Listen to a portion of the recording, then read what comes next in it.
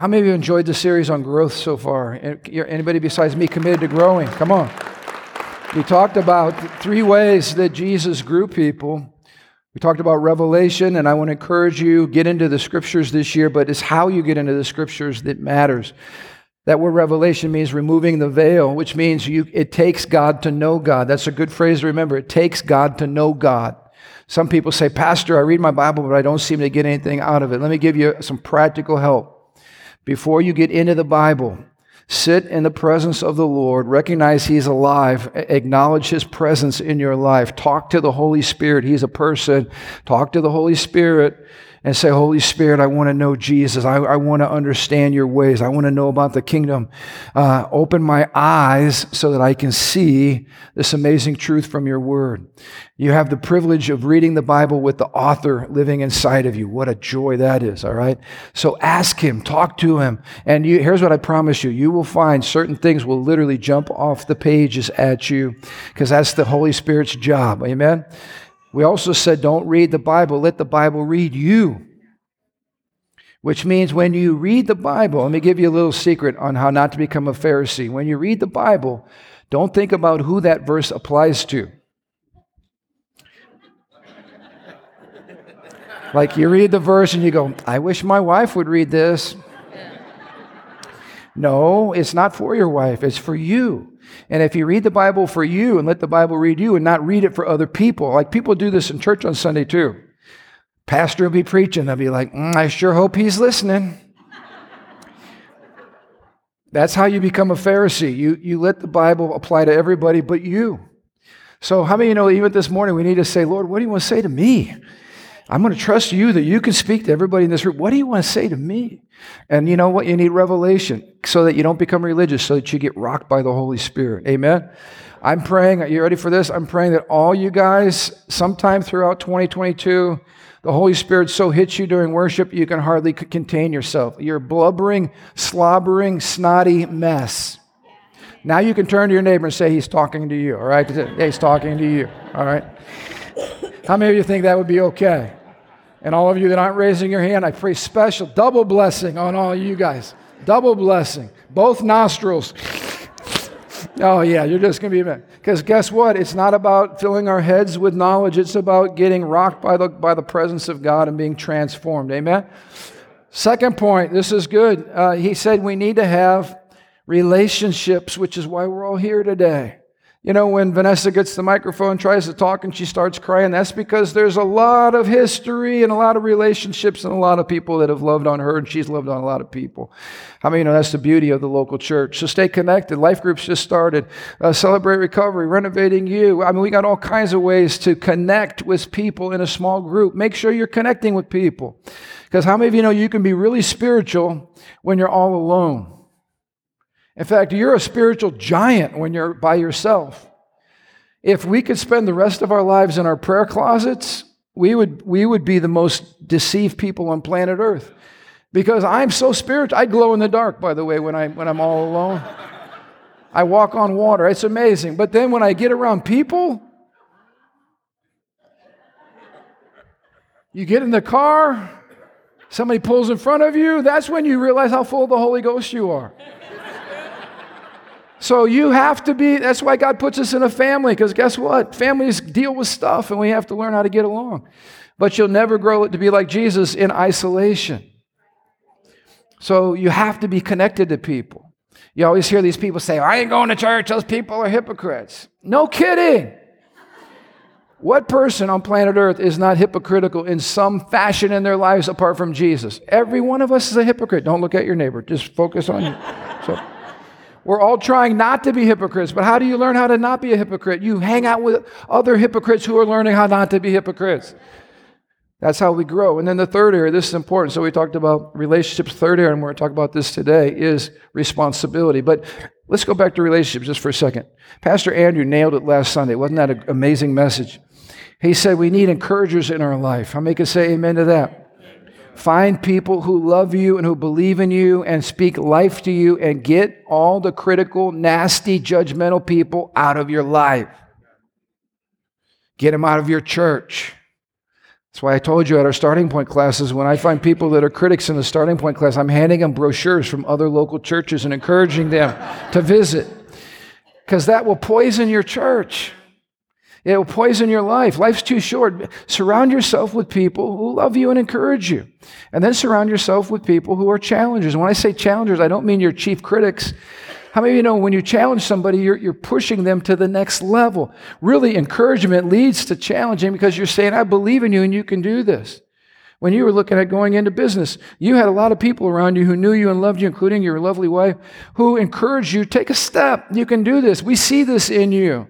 And you did. But how many of us would not have taken the next step if there wasn't somebody personal in our lives who believed in us? Amen? So remember, you can't be a challenger unless you're a really good encourager, because nobody wants to surround themselves with professional critics. So be a great encourager, and then somebody might ask you to speak the truth, give them the last 10%. You know, we just did this exercise with our wives and my discipleship group. We had to go to somebody close to us and ask them to give us the final 10%. Like, what's that one area I could maybe improve on? Now, I know it's hard. My wife married me. She thinks the world of me. I know I'm pretty special. But when I went to her, it was amazing, because I said, honey, give me the last 10%. What's one area that I could need a little help on? You know what? I was shocked. I thought she'd have to say, let me pray on this for a week and I'll fast and I'll seek the Lord. She did not even wait.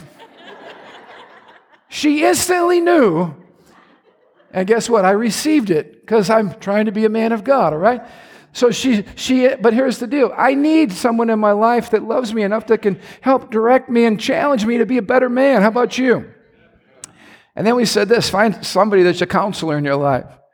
What is the best definition of a counselor? Somebody that you're safe being around. Someone that you can take your brokenness, your heart, the fact that you're not perfect yet, you can lay it before them, and it's a safe place. How many of you want to be a safe place? In fact, if you're married in this room, your job is to be the safest place for your spouse on planet Earth. That's what we always work toward, right? Marriage class, be a safe place where your spouse can come to you and they can be real and you can bare your soul, and people that will love you for who you are in the middle of your mess. And can I just tell you one of the most powerful statements I heard at a starting point class? I'm trying to see. Michelle, I think it was you. Can I share this story?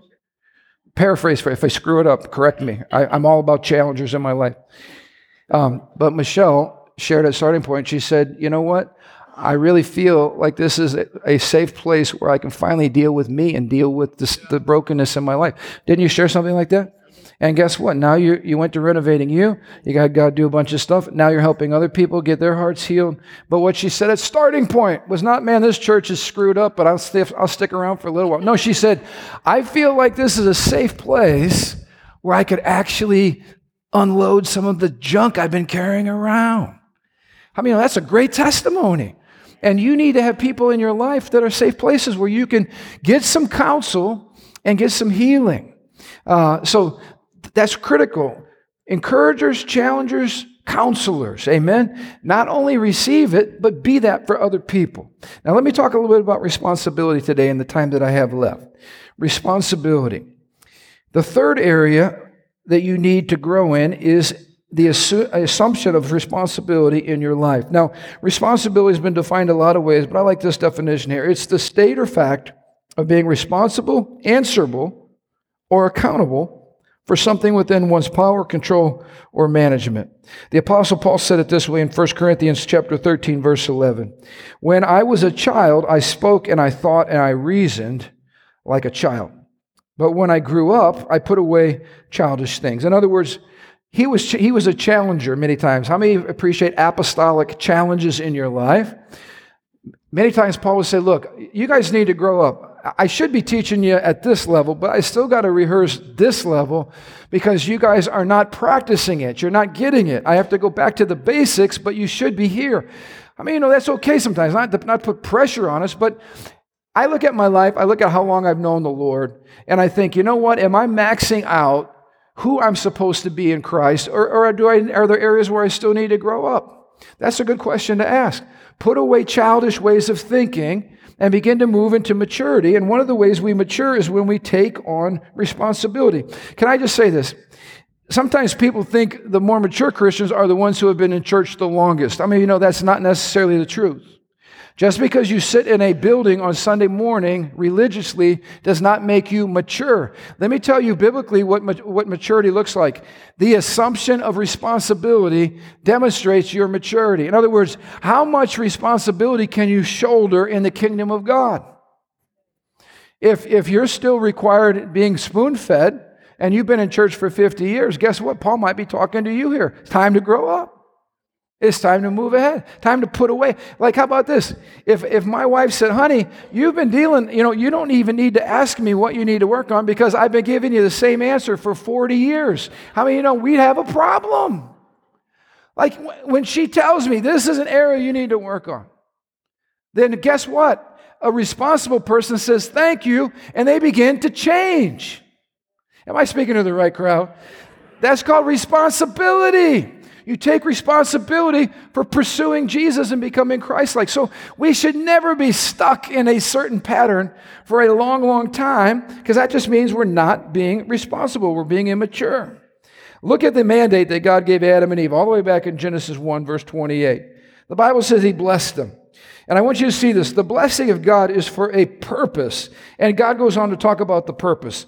He said, be fruitful, multiply, fill the earth, and govern it. I want you to see that the reason God blesses us, all the way back to Adam and Eve, our parents, and all of the human race, here's what He blesses us to do. Blesses us to grow and to multiply and to govern. Everybody say govern. In other words, you're supposed to be running things. You're supposed to be leading things. You're supposed to be operating in a sphere of authority if you're moving in the blessing of God. Now turn with me to Luke chapter 19. This is where we're going to camp out today. Luke chapter 19. And we're going to begin in verse 12.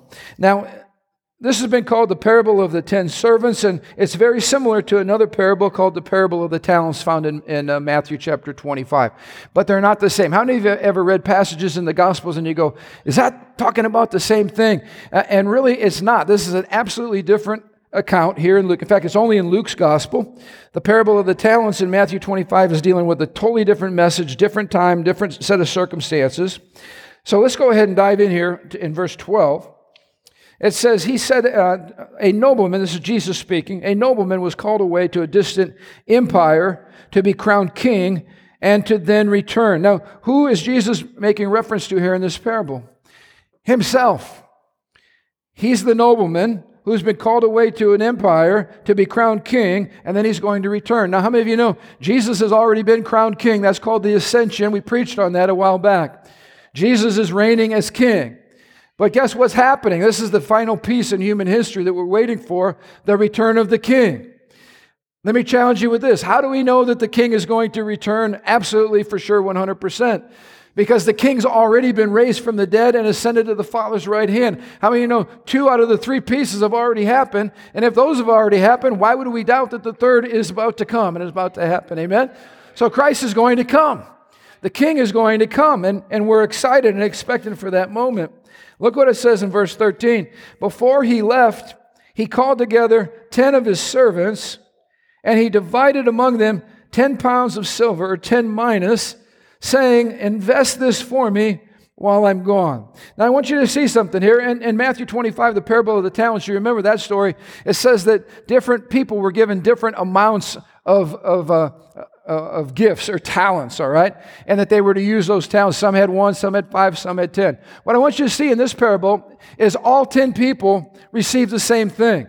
So imagine Jesus coming up and saying, here's your mina, your mina. He goes right down the line. Everybody receives the same amount. What are we talking about here? What is that mina a picture of? Well, it's a picture of the gospel. It's a picture of the grace of God. How many of you remember when the workers were out working and they got hired at different times? They all got paid the same wage. The grace of God is upon each one of you in this room to the same degree, in the sense that if you have bowed your knee to Jesus Christ and you're a follower of His, God has reached out and given you a mina. He's given you grace. He's given you the gospel to steward for Him. So how many of you have received a deposit in this room? Wave your hand at me if that's you. All right, that's all of us. We received something. Now look at what it says next. It says, Jesus tells them, I want you to invest this for me while I'm gone. We're living in the time right now when Christ is seated at the Father's right hand and He's gone from planet Earth. That's why I've encouraged you, the person and the Trinity you need to be most familiar with is the one who is here on planet Earth right now. That's the Holy Spirit. Christ is coming, but He's not back yet. In the meantime, the Holy Spirit's been sent. And listen to me, we're in the season of taking what Christ has entrusted to us and investing it and working it and being faithful with it while He's gone, because the time is coming when He is going to return. And how many of you know we want to be ready for that time? So the question I'm asking you in a very personal way this morning is, are you being responsible to steward the gospel? I want you to see something. In the parable of the talents, it's about using our gifts for the glory of God. This passage is not so much about gifts or about the investors, but it's about what's being invested, namely God's money. Now, how many of you know the Bible says the Word of God does not return void? When you speak God's Word, it produces results. How many of you are grateful for that? When God gives you a promise and you stand on the promise, God demonstrates His faithfulness through His Word. So the Word of God is part of the resources He's given us to steward the gospel, the good news, the sharing of gospel with people, the preaching of the gospel, the standing on the Word, the declaring the Word. In other words, when you invest that, it always produces a return. Now, how many of you know it's our responsibility while the King is gone to be faithful with what He's entrusted us with? And that is all embodied in this concept called responsibility. Investing what He's given to us while He is away. Now, it's interesting, in the King James Version, I believe it says, occupy until I come, or do business until He comes. In other words, He's asking us to join His mission and to be responsible in discharging the things He's called us to. Namely, how about the Great Commission? Amen? How about leading people to Christ? How about preaching the gospel? How about signs and wonders following? How about investing our lives fully in His mission? This is all the stuff He's going to hold us responsible for when He comes back. In other words, this word occupy in the Greek, it's interesting, it's the word pragma, where we get our word pragmatic. Here's what He's saying: be pragmatic with what I've entrusted you with. That word pragmatic has a meaning of being active, busy, practical. In other words, make a practical investment of the gospel that God's put in us. Invest that in other people while He is away. But look at verse 14. But His people hated Him. Talking about the unsaved. They hated Him, and they sent a delegation after Him to say, we do not want you to be our king. How many of you know we're living in a hostile environment right now? Everybody's not all excited about hearing the gospel. In fact, I'm just telling you, the battle lines just on Roe v. Wade are hostile because there's so much anger, there's so much bloodshed. There's so much power involved in that battle line. But guess what? The Lord calls us to be faithful, to invest what He's given to us, to speak the truth, even in a hostile culture. And that's just one of the battle lines that we're facing today. But Jesus says, hey, share the gospel anyway. Take the mina of my kingdom. Invest it for me. Be faithful with it while I'm gone. Look at verse 15. After He was crowned king, it says He returned and He called in the servants to whom He had given the money. He wanted to find out what their profits were. Can I just encourage you? Personalize this. I'm moving from the encourager to the challenger. The time is coming when we're going to stand before the King. And listen to me, you're going to give an account for the grace of God that's been entrusted to you. Can I just tell you something? We're living in the most blessed nation on planet Earth as it relates to the accessibility and the blessing of the gospel. Can I get an amen on that? The Bible says, to whom much has been given, that's all of us, much is going to be required. There should be a passion in your heart this morning to maximize the investment of the Son of God in your life. When I prayed this over this precious group of people that became part of our family today, you were purchased, and I was purchased with the shed blood of Jesus, the Lamb slain before the foundation of the world. You are valuable to God. He saved you so you could be conformed into the image of His Son, Jesus Christ. There's an investment in us of the Father. And the Father's going to stand before us. You will not come as a living stone to stand before God. You won't be able to hide behind your spouse or your dad or your uncle or anybody else or your neighbor. It's going to be you standing before Jesus.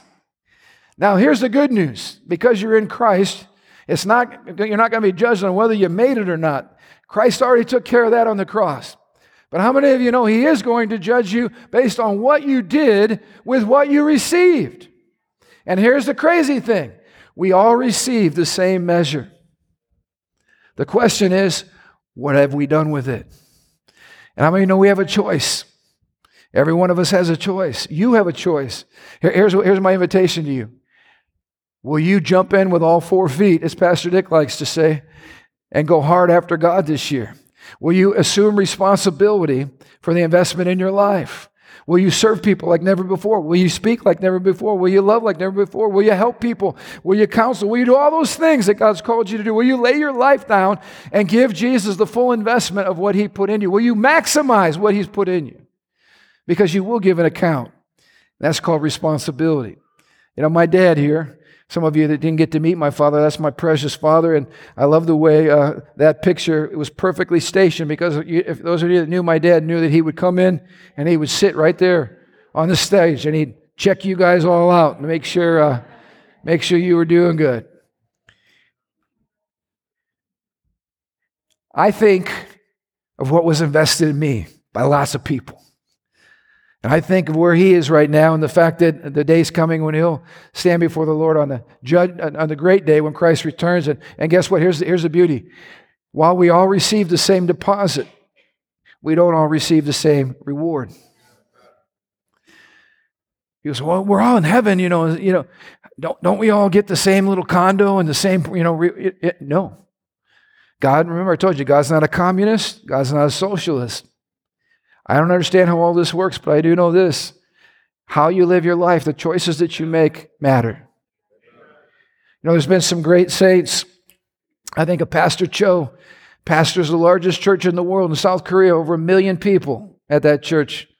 He said to the Lord, or actually said to his wife one year, he said, you know what, I'm going to take this year off, and I'm going to let my associates run the church, and you and I are just going to get on a boat, and we're just going to take a year cruise and just cruise around the world and take a whole year off. And then he got together with the Lord in prayer the next day, and the Lord said, that's not what you're going to do. He said, the time is coming when that's what we do. But this is not that time. Now, please hear me, all of you. I didn't encourage you to cancel your vacation plans for this summer or anything like that.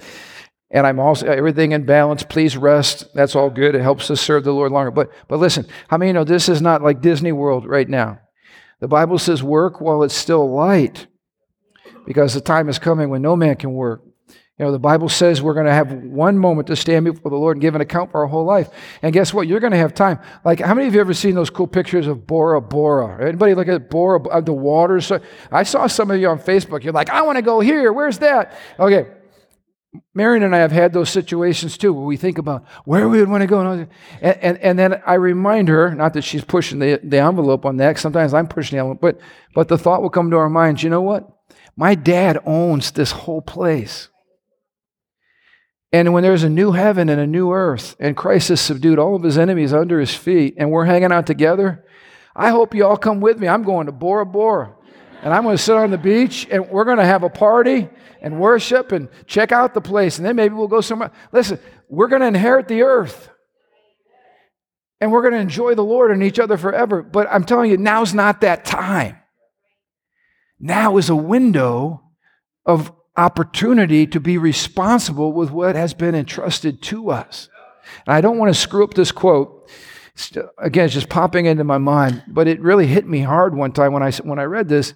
Is Jesus' sacrifice on the cross worthy, basically, of the way I'm living my life right now? In other words, if he looked at me and said, hey, please live in such a way that the sacrifice I'm making right now is a worthy investment, because I'm entrusting you to invest for me while I'm away, so that when I come back, I see that my investment has paid dividends in you. It's kind of a good thing to think about. Am I living in such a way that it makes Christ's sacrifice for me worth it? Remember that scene at the end of Saving Private Ryan, or maybe at the beginning, actually, when the man's out in Arlington Cemetery with all the tombstones, and he finds the guy that actually died for him. And remember that poignant moment where he says, hey, please make this count, because I know he's dead. And he turns to his wife, and tears are running down his cheeks, and he basically asks her, have I lived in such a way that I've lived worthy of this man's sacrifice for my life? How much more that we would live in such a way to be faithful for the sacrifice Jesus made for us. Because this is battle now, and this is not easy now, and we go through ups and downs and momentary setbacks and all that kind of stuff. But listen, the time's coming when the party's going to happen, and when you're going to want to hear the Lord say, well done, good and faithful servant. And that has to do with our willingness to embrace responsibility. Let me hit this quickly. Look at what happens next. Verse 15. After he was crowned king, he returned and he called the servants to whom he had given the money, and he wanted to find out what their profits were. Look at verse 16. The first servant says, Master, I invested your money and made 10 times the original amount. Now let me highlight something here. The emphasis in this passage is on your money. How many of you know everything we have received in life is because of the grace of God? We didn't earn it. It's the grace of God. God's not saying, you guys be really shrewd with my money and be really slick investors and maximize my money. The money itself will work. How many of you have ever been raised in financial planning classes and stuff? And here's what they tell you, successful people. You need to set your life up so that your money works for you and you don't spend the rest of your life working for money. The borrower is a slave to the lender. Right? Like if you're in great debt, you're going to spend the rest of your life working for somebody else. Your money's not working for you. Your money's actually working to get you out of a hole, and your money's working for somebody else. The gospel is the currency of the kingdom. It works. God's saying, take my money and invest it. And this guy says, I took your money, I invested it. 10 times is what it produced. That's the nature of the fruitfulness of the kingdom. 10 times. Look at what the Lord says, verse 17. Well done, the king exclaimed. You are a good servant, and you have been faithful with the little I entrusted to you, so you will be a governor of 10 cities as your reward. Now, pause with me there. That's not the way it's supposed to work. He's supposed to say, you've been faithful, now go on vacation to Bora Bora. Did you hear what he just did as a reward?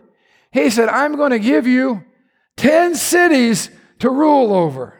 Jim, take Pittsburgh, Chicago, Boston, Indianapolis, and you're in charge. That's my way of saying thanks.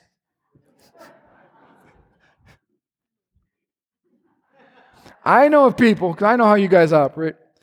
Somebody says, yeah, man, they asked me to get into management at work. No way, I don't want to get into management. I don't want all those headaches. I just want to take my paycheck and get out of here. Can I just challenge you with something? Could the Lord have not been offering you an opportunity for promotion? I'm not talking about promotion in the eyes of men, or the promotion in the bank account, or the promotion meaning less hassle. I'm talking about things that God values, like authority and responsibility. Did you ever see somebody asking you to assume more responsibility as a compliment to who you are and to your integrity, and that it's actually a reward to who you are? More responsibility. I'm going to tell you, in college, I had a person who saw leadership in me and believed in me, and they challenged me. They said, look, you should consider running for student body president. I said, student body president? I don't know if I really want to do that. It's my senior year. I kind of want to chill out, play Frisbee. And this is what he said to me. He said, God has given you a certain wiring, a certain gifting that He expects you to use how He's given you and the things He's blessed you with, to use it for His glory. Not to lay around throwing Frisbees. He didn't say that, but I connected the dots. But to lead and to serve. I left that office feeling rebuked, but complimented at the same time. You all know how that's the way it's supposed to work. Because what he was saying is you have a responsibility to use what God's put in you for his glory. I just want to throw this out to you guys today. I want to pick on my wife again. Years ago, we started discipling teenagers here at Living Stones. I came home with this brilliant idea. I said, God loves you and I have a great plan for your life. I said, I want you to lead a group of 6th grade girls and disciple them with me. I've got the curriculum all laid out, but you're going to take the 6th grade girls. She said, I can't do that. I've never done that before. She started making excuse after excuse after excuse. And me being the great husband that I am, I just went, talk to the hand, face don't understand. You know. And I handed her manual. By the way, I learned that from my dad.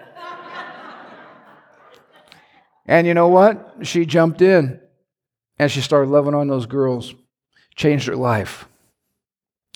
I wonder how many of you in this room, every time you think about stepping out of your comfort zone, doing something you've never done before, you start freaking out. How many of the freak out moment is usually the sign God's trying to do something great in your life?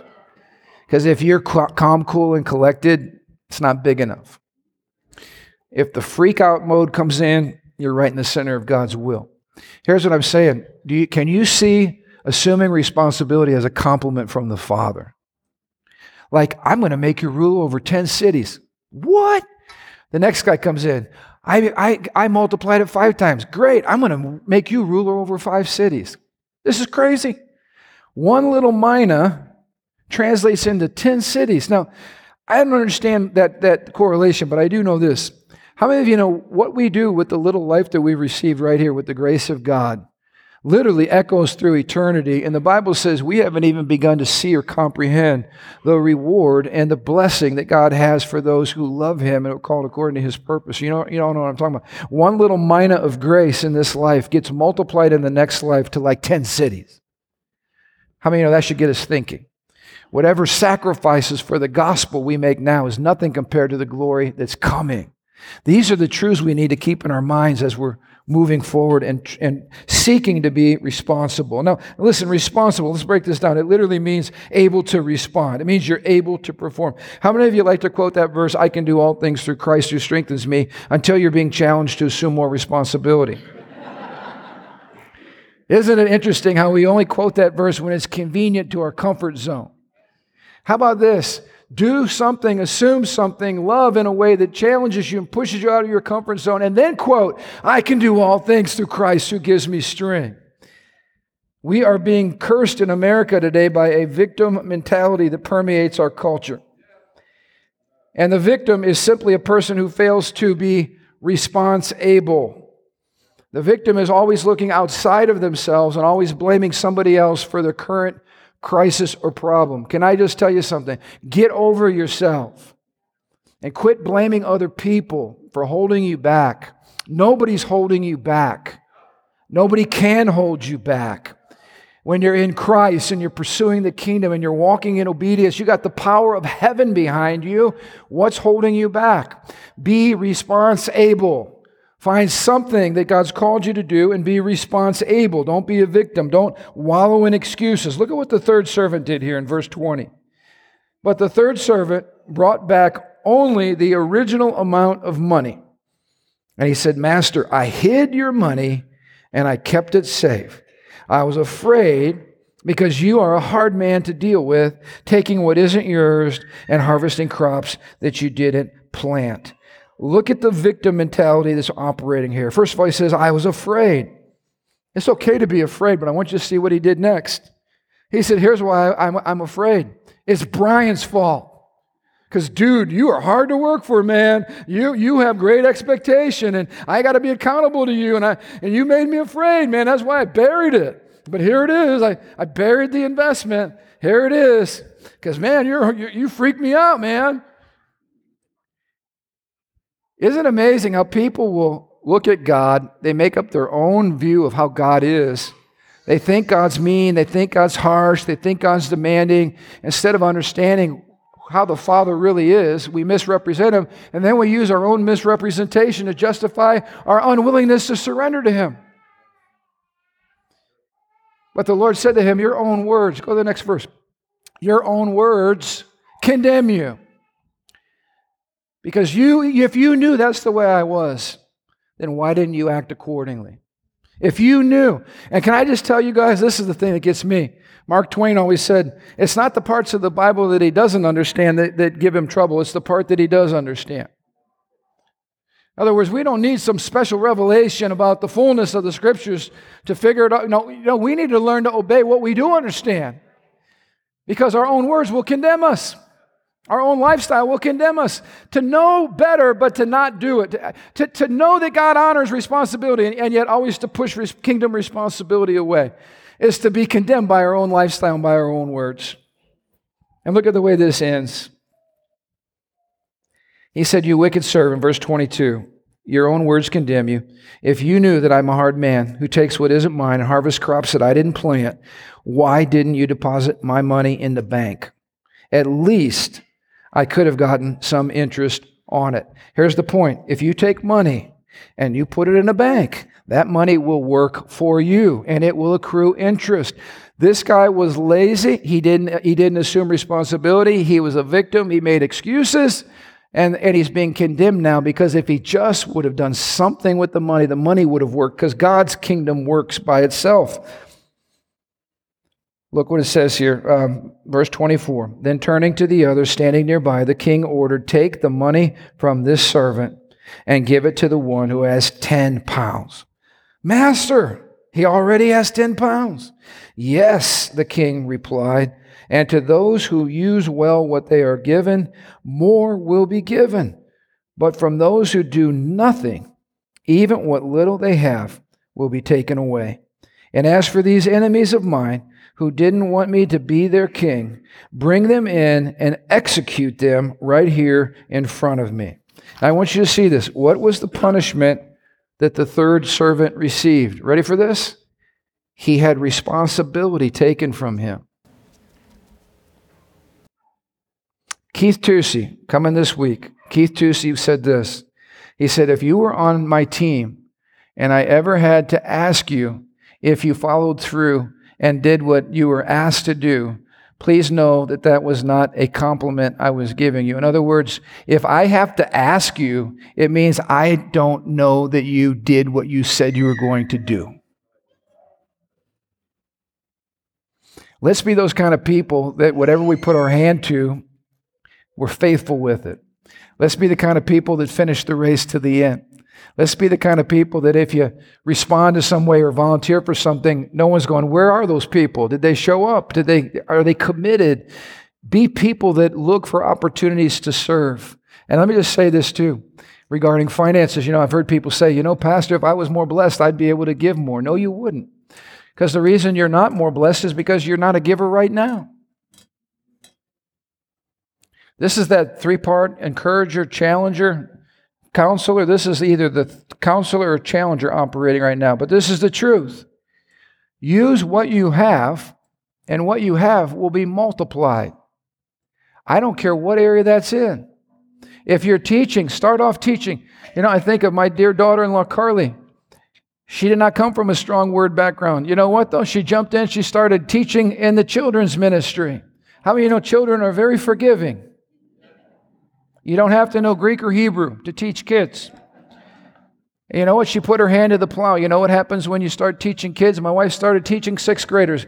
You know what happens? God increases your ability to communicate the gospel. Say, well, Pastor, I had a man call me up this morning and say, Pastor, I know it's supposed to snow. Do you have a crew out there that clears all the sidewalks and all that stuff off? And I said, we do. But I said, I so appreciate your thoughtfulness that on Saturday night you're texting me to know if you want to show up early to grab a shovel and clear the way for the saints to show up. This is what I'm talking about. Look for ways to simply serve and to use what God's given you. I had a man come up to me one time. He said, I believe I'm called to be an evangelist to the nations. But guess what? He couldn't hold a job and he couldn't provide for his family. I said, why don't you be an evangelist to your family first and be faithful and see what God does with that? I've had people tell me, I feel called to pastor. You know what I'll say? Open up your home and start loving people in a life group setting. And when your home's exploding because of all the life that's being given out, that might be a time to come talk to the leadership about maybe going and planting a church. In other words, put your hand to the plow and be faithful with what God's asked you to do. He'll increase it. I'm asking you this morning, what is it that you're responsible for? What is it that God's put in your hand? And are you being faithful with what God's put in your hand? Because He's going to ask you someday, what'd you do with that? And again, it's not going to be a guilt trip. It's going to be a great celebration of us being able to return to the Lord with increase what He's given to us. Stand to your feet. I want to pray for us today. Come on, if you want more responsibility, kingdom responsibility, you want to grow, you want to shoulder more anointing, more glory, more grace, more sacrifice, more obedience. Come on, get your hands up. Lord, we're asking you to multiply what you've given to us, multiply it in our hands. We want to be faithful stewards, Lord, in this house. So, Father, help us to grow by shouldering some weight. Lord, there's people we can love, there's things we can do, there's ministries we can serve, there's so much we can do. Lord, inspire us with what's on your heart, and then, Lord, may we be found faithful.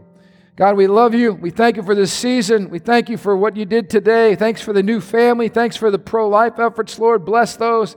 And Lord, we commit ourselves, even now in this month of January, to a 2022 that's full of incredible fruitfulness. Take your money in us and do something great with it, we pray in Jesus' name. Amen, amen. Hey, if you need prayer, come on down. We'd love to pray with you. Marriage class at 4. Have a great day. We love you all.